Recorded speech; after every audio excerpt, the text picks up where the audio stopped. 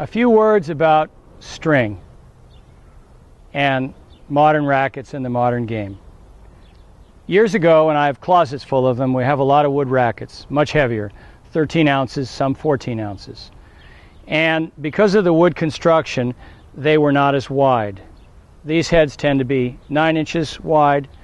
The wood ones were more narrow. So they feel that in the modern game, because of the greater head size, you have more room to spin the ball. But what I'm interested in now is the new string, poly or copoly, and how loose the players are stringing it. How loose the players are stringing it. If you read very carefully, some of the pros are stringing it in the high 20s and low 30s. I'm now stringing it 40 pounds, and the next one I'm going to do today, I'm going to put in at 35. Now, there was a time in the old days when the rackets were strung at 60 and 65. And the feeling was that the ball would stay on the string. If the string was tight, the ball would compress, and with more surface area, you could feel it.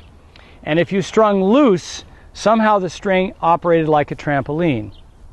But now if you watch very closely today, you never see the players walking around straightening their strings. It doesn't happen. They don't move the strings anymore. Well, if I'm trying to get topspin and I rub the ball, that's what would displace the main strings.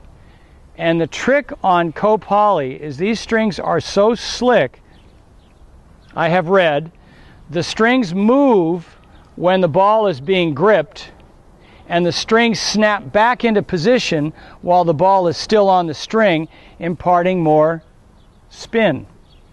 And the next time you go to your local pro shop, either ask for a demo or try it yourself. Say, I want to try that new copoly string, and I want to try it really loose.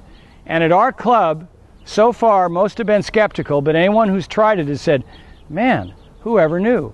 And I think the problem they came out with maybe a year ago was too many times these new strings would be having been strung so tight, people were getting elbow problems. So this is my story to say, experiment with looser strings and see if it helps you. That's what these new strings are about.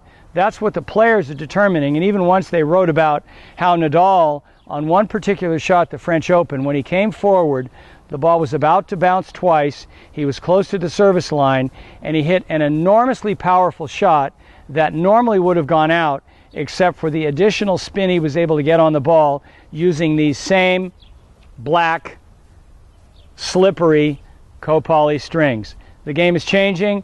Hopefully we're changing with it. I'm doing my best at this end.